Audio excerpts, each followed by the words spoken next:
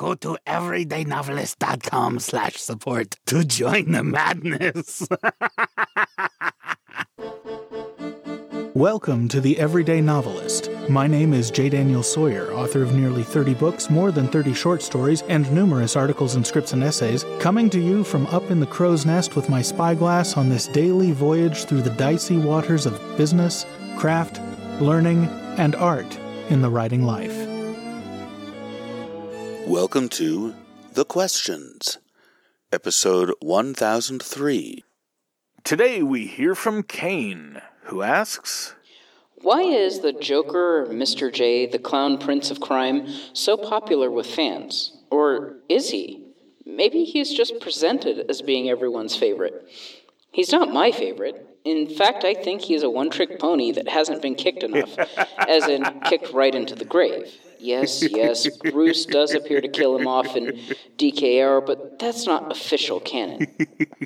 That would be the best Batman tale ever. Bruce Breaking Bad, stalking the city with every Robin and Oracle at his side until they hunt him down and put his head on a pike in the middle of Gotham. A message, if you will. I mean, he's had enough chances. Then that would pave the way for more Ra's al Ghul stories, who I believe is Batman's actual true nemesis. So, why do you think Joker is so popular? And which rogue do you think is Batman's actual nemesis? So I'm not a comic book guy, so I only know this from the films that I liked enough to watch all the way through. So, please, and from the Batman TV series, which I quite liked, the animated show. And I am familiar because they made a glorious animated film out of it, with The Killing Joke. And I did watch the old Batman TV show, the Hyper Hokey one, which I loved a lot. I would wager that Joker and Penguin are favorites is because they have carried through from the original TV series to the animated TV series to the movies. They're perennials. Yeah, but then so is the Riddler, and the Riddler is much less popular with fans, and Catwoman for the same, for that matter. My guess is, and based on what I know of Ra's al Ghul, and again, it really comes only from Batman Begins and from appearances he made in some of these other things. My feeling is that you're probably right. He's a much better nemesis for Batman, at least in the sense that he is Bruce Wayne's dark half. Mm-hmm. But I think the Joker is more popular, partly because, despite the fact that he is kind of a one-trick pony, he's a one-trick pony that can do the tricks in a lot of ways. But on a more sort of elemental archetypal level, the Joker combines the wackiness of the Riddler with the scheming selfish malevolence of the Penguin, with the critical philosophical counterpoint of Ra's al Ghul. And because of that combination, he is this perfect agent of chaos. He is insane where Batman is sane. He's an agent of chaos where Batman is an agent of order. He's the aside from being the guy that killed Batman's parents in several versions, he is the personification of everything that Bruce Wayne is trying to fix about the world. And because of that, anytime you get into a Batman Joker story, you're immediately transported into this sort of mythic world where Marduk and Tiamat are battling each other. And I think that's why the Joker makes such a compelling villain. There's two basic ways to make an adversary. There's a bunch of different ones, but there's two really successful ones that stand the test of time. The first is to have a villain that is dependent, whose nature is dependent and contingent upon that of the heroes. Okay. A villain's job, capital V, a villain's job is to be the hero's foil.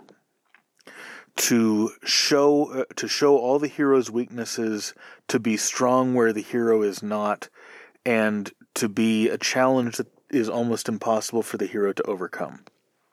The second way to do it is for the villain to be an independent creature that happens to come into conflict with the hero. They may share, they may have a conflict in their visions for the world. They may simply have goals that are opposed. But this kind of antagonist, let's call him the adversary. The adversary is not necessarily evil. He is simply in the way. And the adversary dynamic allows you to evoke different kinds of conflict and different sorts of philosophical and mythopoetic questions, if that's what you're into, than the villain does. Now, those of you who are Catholics are going to find this annoying because I'm going to go back to Jewish mythology, which is different than Catholic mythology, because Catholic mythology is contingent upon Manichaeanism, which I'll get to. But think of Satan in Jewish mythology versus Catholic and Manichaean and Zoroastrian mythology. In Jewish mythology, Satan is the adversary of man. He is the prosecuting attorney that works for God to needle men and evoke and basically provoke them into displaying their weaknesses. In Manichaeanism, which is an ancient Persian religion, related to Zoroastrianism and several others, the adversary is not the adversary of man, he is the adversary of the good God. Ahriman versus Ahura Mazda, Ahriman being the Satan figure and Ahura Mazda being the good figure. This carries over into Catholic mythology where, despite being a created being, Satan is God's opponent. And his job is to try to steal the universe from God. These are the two basic kinds of villains, so to speak, that show up in Western storytelling. Both have tremendous fertile mythopoetic potential, but they serve different functions. The capital V villain, the Catholic Satan, is the mirror image of the hero. Whereas... in this case, Ra's al Ghul. Ra's al Ghul. The Joker. This is the Joker. Okay. Ra's al Ghul is the adversary. Ra's al Ghul has a positive vision for the way the world should be that is opposed to Bruce Wayne's vision. Whereas the Joker is the incarnation of everything that Batman is fighting against.